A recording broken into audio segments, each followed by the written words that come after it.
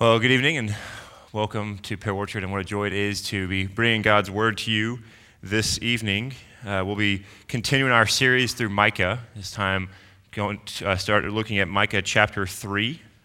You'll find that in page 777 on your Pew Bible if you're using that. We turn now, if you guys remember when I opened this up a few weeks ago, Micah is kind of broken up into three cycles of judgment and hope. So chapters 1 through 2, one cycle, chapters 3 through 5 is another cycle. Lastly, chapters 6 through 7 close it out. And I have the great joy of opening up another judgment cycle to you guys. So I just bring more bad news.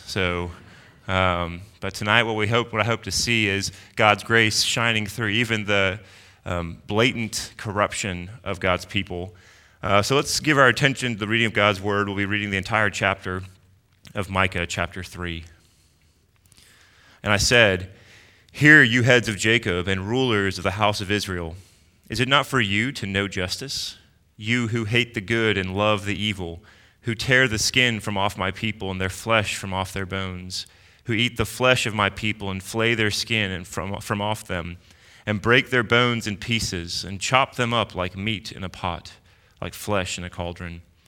Then they will cry to the Lord, but he will not answer them. He will hide his face from them at that time, because they have made their deeds evil. Thus says the Lord concerning the prophets who lead my people astray, who cry peace when they have something to eat, but declare war against him who puts nothing into their mouth. Therefore it shall be night to you without vision, and darkness to you without divination. The sun shall go down on the prophets, and the day shall be black over them. The seers shall be disgraced, and the diviners put to shame, for they shall all cover their lips, for there is no answer from God. But as for me, I am filled with power, with the Spirit of the Lord, and with justice and might, to declare to Jacob his transgression and to Israel his sin.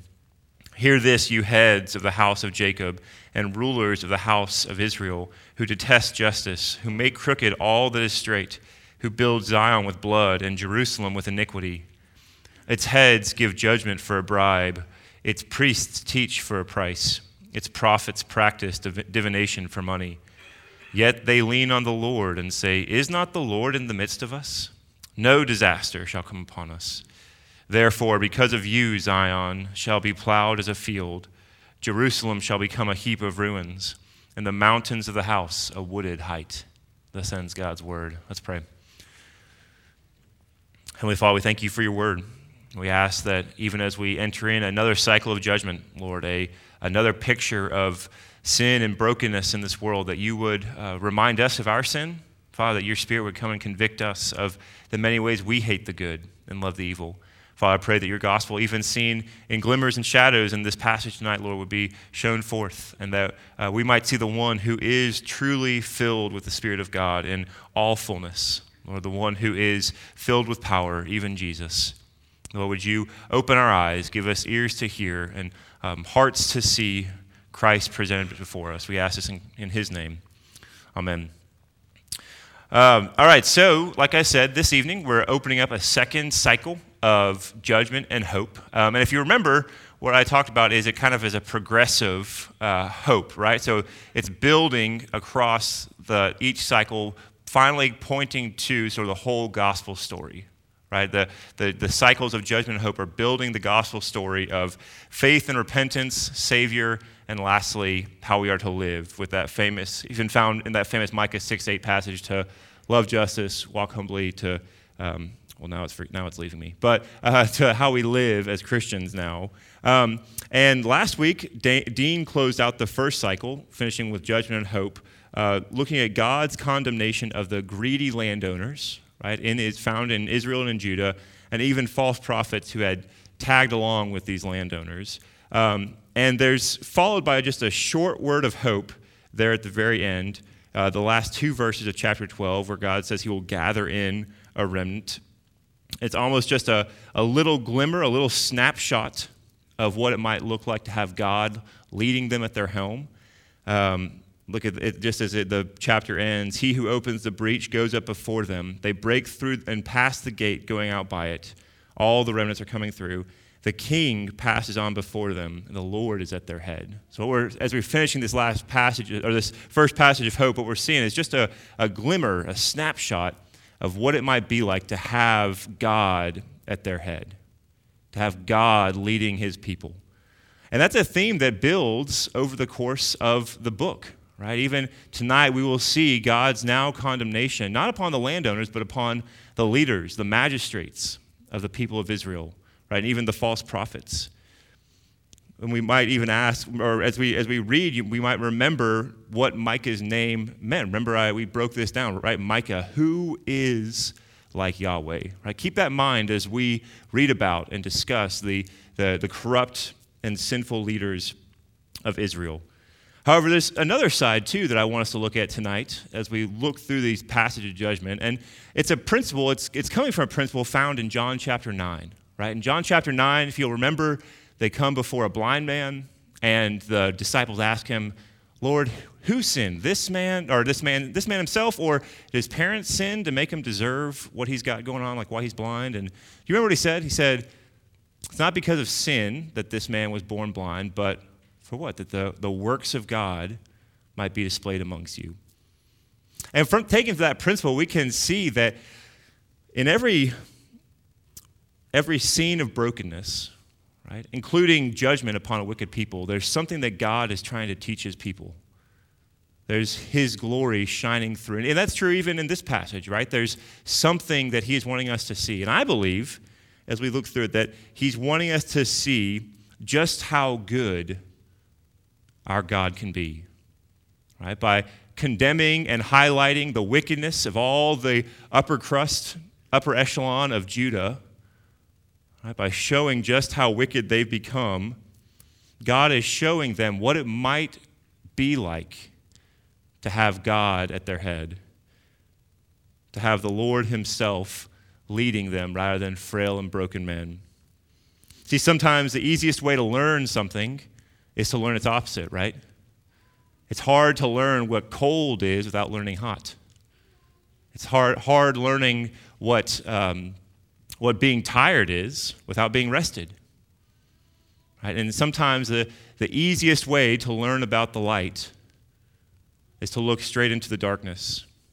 And that's what our God is showing us. He's highlighting the darkness of man's hearts to show us the light of the gospel of the Lord at our head. And so, as in our passage this evening, God pronounces judgment on two groups of leaders. Right? We see him pronouncing judgment on the magistrates, the judges and rulers of the land, perhaps even the king himself, and then the prophets, right? So we have him pronouncing judgment on the civic sphere and the religious sphere. And by looking at those two, he casts judgment upon the whole nation of Judah. Right? You've heard the saying, as go the leaders, so go the people. God pronounces judgment on the civic sphere, the religious sphere, and lastly on the whole nation itself. And we'll break down each of those tonight, leading to the final verses. We're looking at the state of the administration, right? The state of Judah's administration, followed by the state of the church, and then lastly, the state of the union. Right? So what is actually happening in Judah? So the state of the administration, the state of the church, and the state of the union. And the first group that God turns his gavel towards in this judgment scene are the various magistrates. As I said, all the various judges and rulers across the land. Hear you, heads of Jacob, and rulers of the house of Israel. And these were the various heads, whether they be over towns or regions or multiple regions, right? All serving under the king, all serving the government. And as I said, perhaps even leading to the king, Hezekiah himself. Right? All up and down the power structure of Judah, corruption had begun to reign.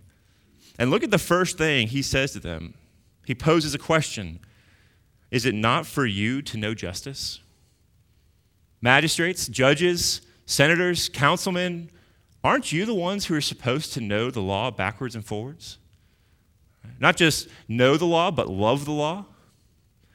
Right? We see in Deuteronomy, in Exodus to Deuteronomy, all these various legal cases and trials, and weren't they the ones who were supposed to know all about this? They were supposed to have the law memorized to be able to mete out justice as it was necessary. Right? You wouldn't go to a lawyer who didn't know anything about the law. And here we have God showing just what their hearts lie by asking, aren't you the ones who's supposed to know justice? To not just know it like one knows a book, but to love it, to have your heart turned towards justice. Isn't that supposed to be you? However, instead of loving the law and loving the God of the law, it says that they hated the good, right? You who hate the good and love the evil. Or we see a corresponding curse in Isaiah 5:20 where God curses those who call good evil and call evil good, right? So these men, these supposed leaders and rulers of Israel, not only didn't necessarily know the law, right? Maybe just making it up as they go along, but they hated the law.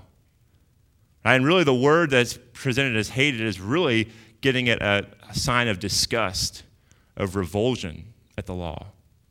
Right? Like when you open up a thing of sour milk for the first time, right? And just that smell hits you. Ugh, not that. That doesn't work for me. Right? These leaders had become disgusted by the law of God.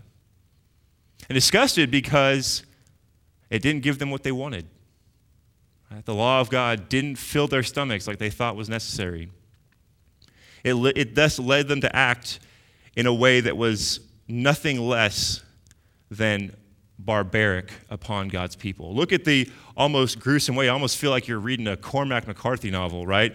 You who tear the skin from off my people and their flesh from off their bones, who eat the flesh of my people and flay their skin from off them, breaking their bones in pieces, chopping them up like meat in a pot. Right? The absolute greed and hatred of God's law had caused these magistrates to be described as cannibals upon God's people, right? Taking everything from them. Right? They took the shirts off their back and then some, right? Even taking the flesh, their bones, leaving them nothing but dust.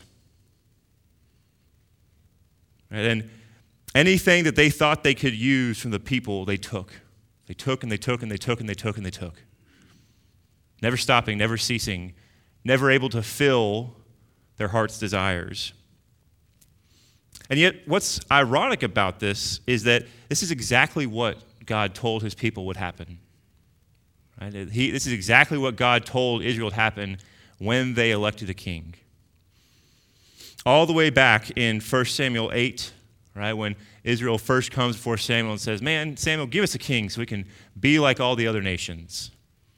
Samuel tells them, I'm going to give you a king, but a king would only take and take and take and take. He would take for his armies. He would take for his harems. He would take for his treasuries. And listen to this. This is how Samuel ends his speech to Israel.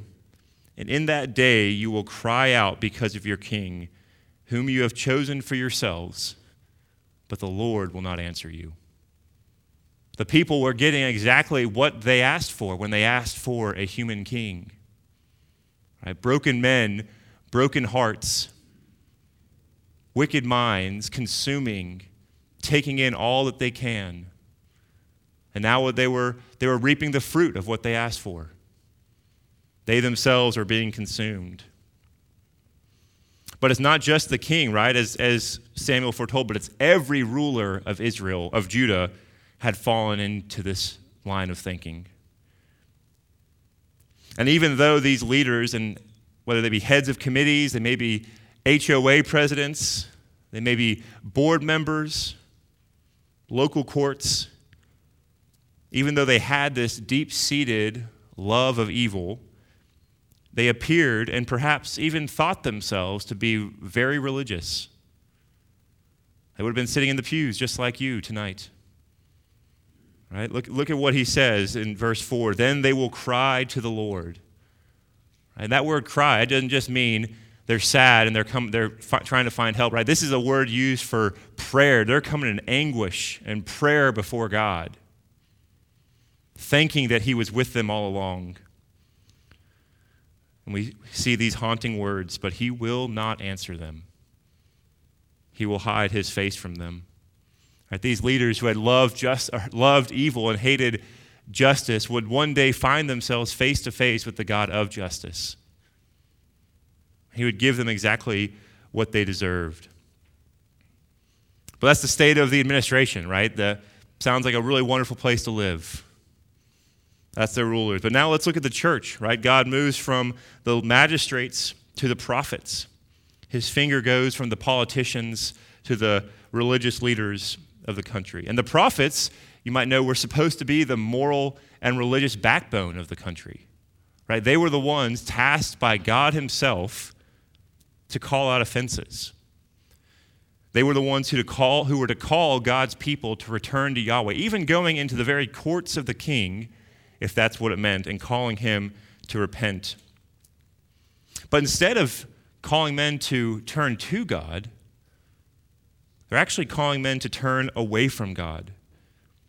You who lead my people astray. Bruce Waltke says that these false prophets that Micah is condemning here we can sum up what they're doing by looking at their motivation, their methods, and their manner. Right? Their motivations, their methods, and their manners. Their motivation, we see, was really, just like the magistrates, their motivation was nothing but their own belly. Nothing but a fatter paycheck. A filet every night when they wanted it. It says there that they would pronounce peace, right? They would bless anyone who would give them something to eat. Right? You bring the right steak, you get a blessing. You bring a bottle of nice wine, oh, you get a blessing. Literally, but to those who did not, right, who did not fall prey to this line of thinking that God's blessing could somehow be bought or coerced, right, they would declare war upon them. They would pronounce judgment of war upon them. And literally what the passage says in the Hebrew, it says, biting with their teeth, they declare peace. And whoever does not put something in their mouths, they sanctify them for war. Biting with their teeth. You almost get this picture of just a large man just filling his mouth, right, with as much food as he can. And he's spitting out peace, yeah, whatever. You got what you want. Give me, yep, sounds good. Go, you got it. And then as soon as someone doesn't bring him, right, the wrath of God comes out of him. Right? That language of sanctify for warfare is the same language that God uses in Joshua, that harem warfare, total destruction. The prophets believe that they are bringing the destruction of God upon those who will not bribe them. That's their motivations, their bellies. And their method is just as perverse.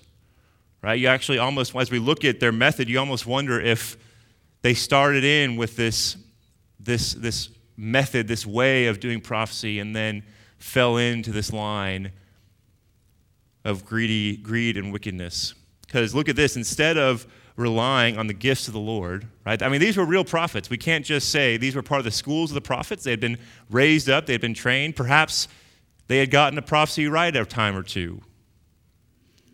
Right? But instead of using those gifts, they had resorted to the way of every other nation. And that's that word there where it says they're diviners, right? They divine things. They're not receiving words from the Lord, but just like the Canaanites, just like Babylon, just like Syria, right? They're going to animal entrails and reading the signs, right? They're reading tea leaves. They're doing the wicked things of the nation that were explicitly forbidden in Deuteronomy 18:10. They're practicing evil and wicked things to pursue their evil and wicked motives. That's their method. We've seen their motivation, we've seen their method, and then their manner, right? And instead of being the moral guide, right, instead of being the moral plumb line for the people of Israel, confronting sin and oppression, they simply hopped right alongside of them. Right? They continued in their own evil ways. Micah here is holding no holds back, right? This is a full-on assault, painting a very bleak picture of the church. It is led by wicked men and because of that, it can do nothing but produce wicked men. And look at this second condemnation, right? So if the kings, the leaders would have God's face turned against them, these prophets would be blinded by God. Right? The seers shall be disgraced. The sun shall go down on the prophets. The days shall be black for them. Right? The very thing that they used to get power would suddenly leave them. They wouldn't be able to tell which way was up, which way was down anymore.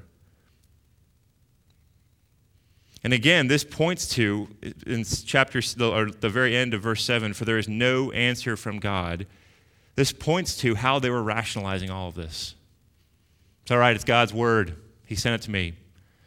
Bona fide, guarantee it. Right? These prophets thought they were just as religious all the same. That's the state of the church. And then lastly, the state of the union. See, after condemning the magistrates and the prophets, Micah finally pronounces a curse, not only upon the entire ruling class, but even upon the nation itself.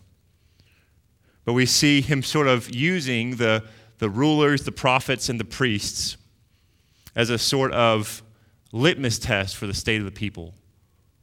Right? When I was at the Tennessee LSU game yesterday, and Tennessee has this way of calling plays where they've got a coach in red and a coach in green and a coach in blue, right? And they're being followed by a person with a black screen, right? Each coach has their own black screen. And all three of them are doing their own things, right? They're dancing around, giving hand signs. And yet together, they're all giving one play, right? Three separate men, three different actions, but they're all highlighting one play. In the same way, God is looking at these three different parties and saying they're all showing one thing: moral corruption in his people. And much of what we see in this last section, verses 9 through 12, are just repeats, summary sentences of everything that we've seen. But notice how he's starting to incorporate the very city into their wickedness, right? Who build Zion with blood and Jerusalem with iniquity, right? The Temple Mount, Zion, and even the city of Jerusalem had begun to have wickedness and bloodshed into its very structures. At this time, there was massive expansion taking place in the city of Judah. Right? And the kingdom was bringing in wealth. Right? They were building things. One of the greatest feats of this time was the Siloam Tunnel, which was a huge underground well feeding the city of Jerusalem, built by Hezekiah. You can actually go still and see it today. Right? There's even like a little wall where the builders engraved their names into the tunnel, letting you know that it would be there for all eternity. These massive projects underway, but Micah, and more important, the Lord, he wasn't wowed. He wasn't blinded by these urban marvels, but he saw through them. He saw through them and saw the corruption which was bankrolling all these projects, the lives being spent in building up a great city. We see this all around us today, don't we? I mean, just think of FIFA and the worldwide organization for the greatest sport ever played, and yet perhaps the most corrupt organization the world has ever seen. 2010, Qatar won the rights to host the World Cup, and for the 2024 game, no, it's this year, it's 2022, yes, it's in November, to host this year. So 12 years they had to get the place ready, to make it look nice, to build a massive soccer stadium, get it ready for the millions of people flooding in for this.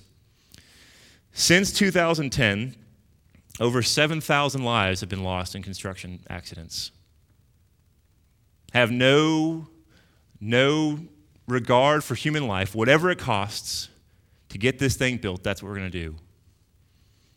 You see that all over. If you see a beautiful giant soccer stadium for FIFA, you can guarantee it was built on the backs of slave labor. That's a sobering thing, right? We love our soccer. We love our tall buildings. At the corruption that bankrolls them, right? It's everywhere. Man gets ahead often by one thing, and that's by cheating and killing his fellow brothers and sisters. All levels of leadership were involved in this corruption. And they were all very religious. They were all certain that the Lord was in their midst. and that because they were in Jerusalem, nothing bad would happen. But God's judgment moves from simply disregarding the prayers to blinding the prophets to finally destruction upon the entire city. This is how it ends. Therefore, because of you, leaders, Zion shall be plowed as a field, Jerusalem shall become a heap of ruins, and the mountain of the house a wooded height. This is the final straw, destruction upon the land. And the discouraging thing about many of the prophecies we see in Scripture, all throughout, from Isaiah all the way through Malachi, is that hardly anyone listens, right? No one in the Bible listens to these prophets. And as you're reading, you're like, come on, guys, just listen to what he's saying. I can tell you there's bad stuff coming around the corner, right? We see Amos calling Israel to repent of their sin and seek the Lord, but no one listens. Israel is destroyed. We see Jeremiah warning Zedekiah about Nebuchadnezzar coming to destroy Judah. And what he get? He got thrown into prison, thrown into a well even. It is the never-ending cycle of the prophets to be disregarded by God's people. However, this one is different. What's so amazing about verse 12 here is that the people actually listen. Jeremiah 26 tells us that when Hezekiah heard these words of the prophet Micah, that he tore his clothes and repented. That he turned away from all the wickedness that Micah had accused them of. And it says that the Lord kept his word and actually turned away from destruction for a time. And this shows us just how powerful God's word can be, right? He uses this book to shape history. Even today, right? What sins is this bringing to mind for you, calling you to repent? However, along with conviction and condemnation, I think that there's something else going on here. Right? There's something deeper that God is doing by highlighting the sin and wickedness of these leaders, this upper crust, right, of Judah. And remember that name. I already said this. Remember that name. Who is like Yahweh? Who is like Yahweh? Who can rule like Yahweh? Who can administer justice like Yahweh? And the obvious answer is nobody. Nobody can administer justice. No one can rule like Yahweh. And we get a hint of this. You'll notice I skipped over verse 8. We get a hint of this in verse 8. Micah says, "But as for me, I am filled with power, with the Spirit of the Lord, and with justice and might, to declare to Jacob his transgression and to Israel his sin." Here was a man of God declaring the word of the Lord, right? Doing what God had called him to do. He was given power. He was given even the Spirit of God. But there's something missing about his declaration. And it's not because God's word failed. It's not because God messed up in the calculations of what he was given to Micah.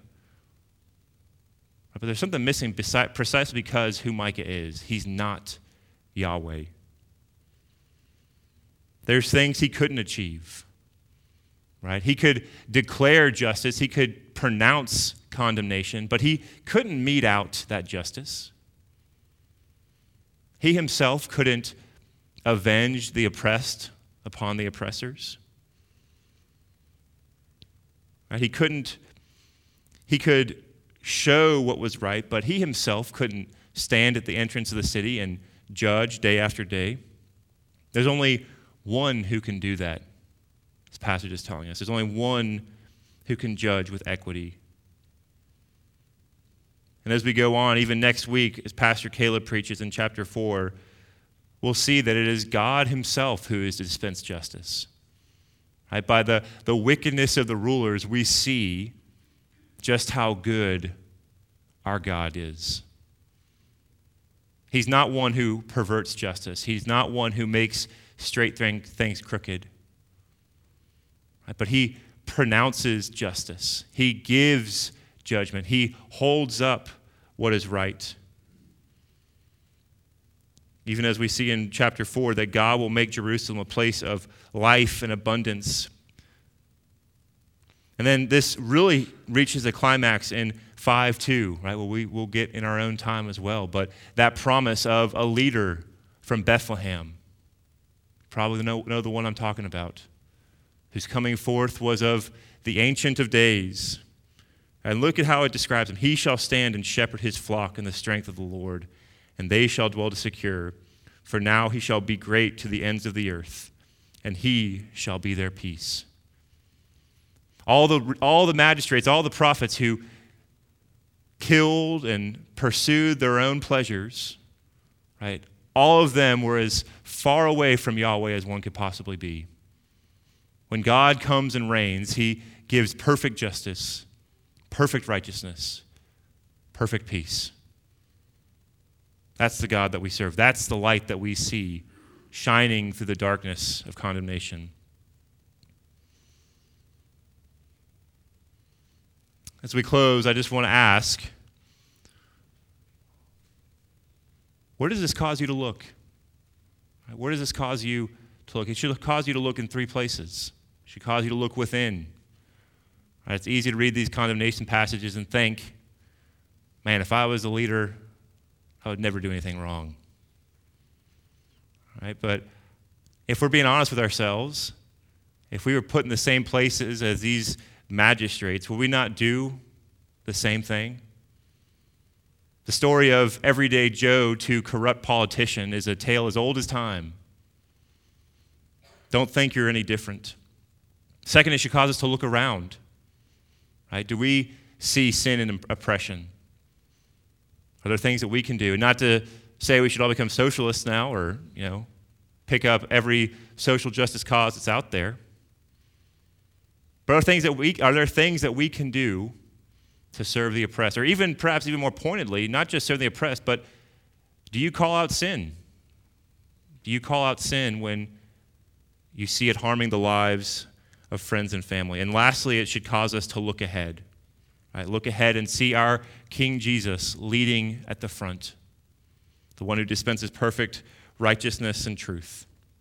Because in him our hope is found. Let's pray. Heavenly Father, we thank you for this passage. We thank you that even in the darkness of human hearts and the wickedness and corruption of human leaders, we see your mercy shining through. And we see that in your hands are grace and mercy and peace everlasting. Lord, will we see this leader from Bethlehem, this one coming forth in the Ancient of Days, even now, will we find our hope and our rest in him that one day there will be perfect justice in the land. One day in the city made without hands, we will be at perfect peace. Lord, we ask all of this in Christ's name. Amen.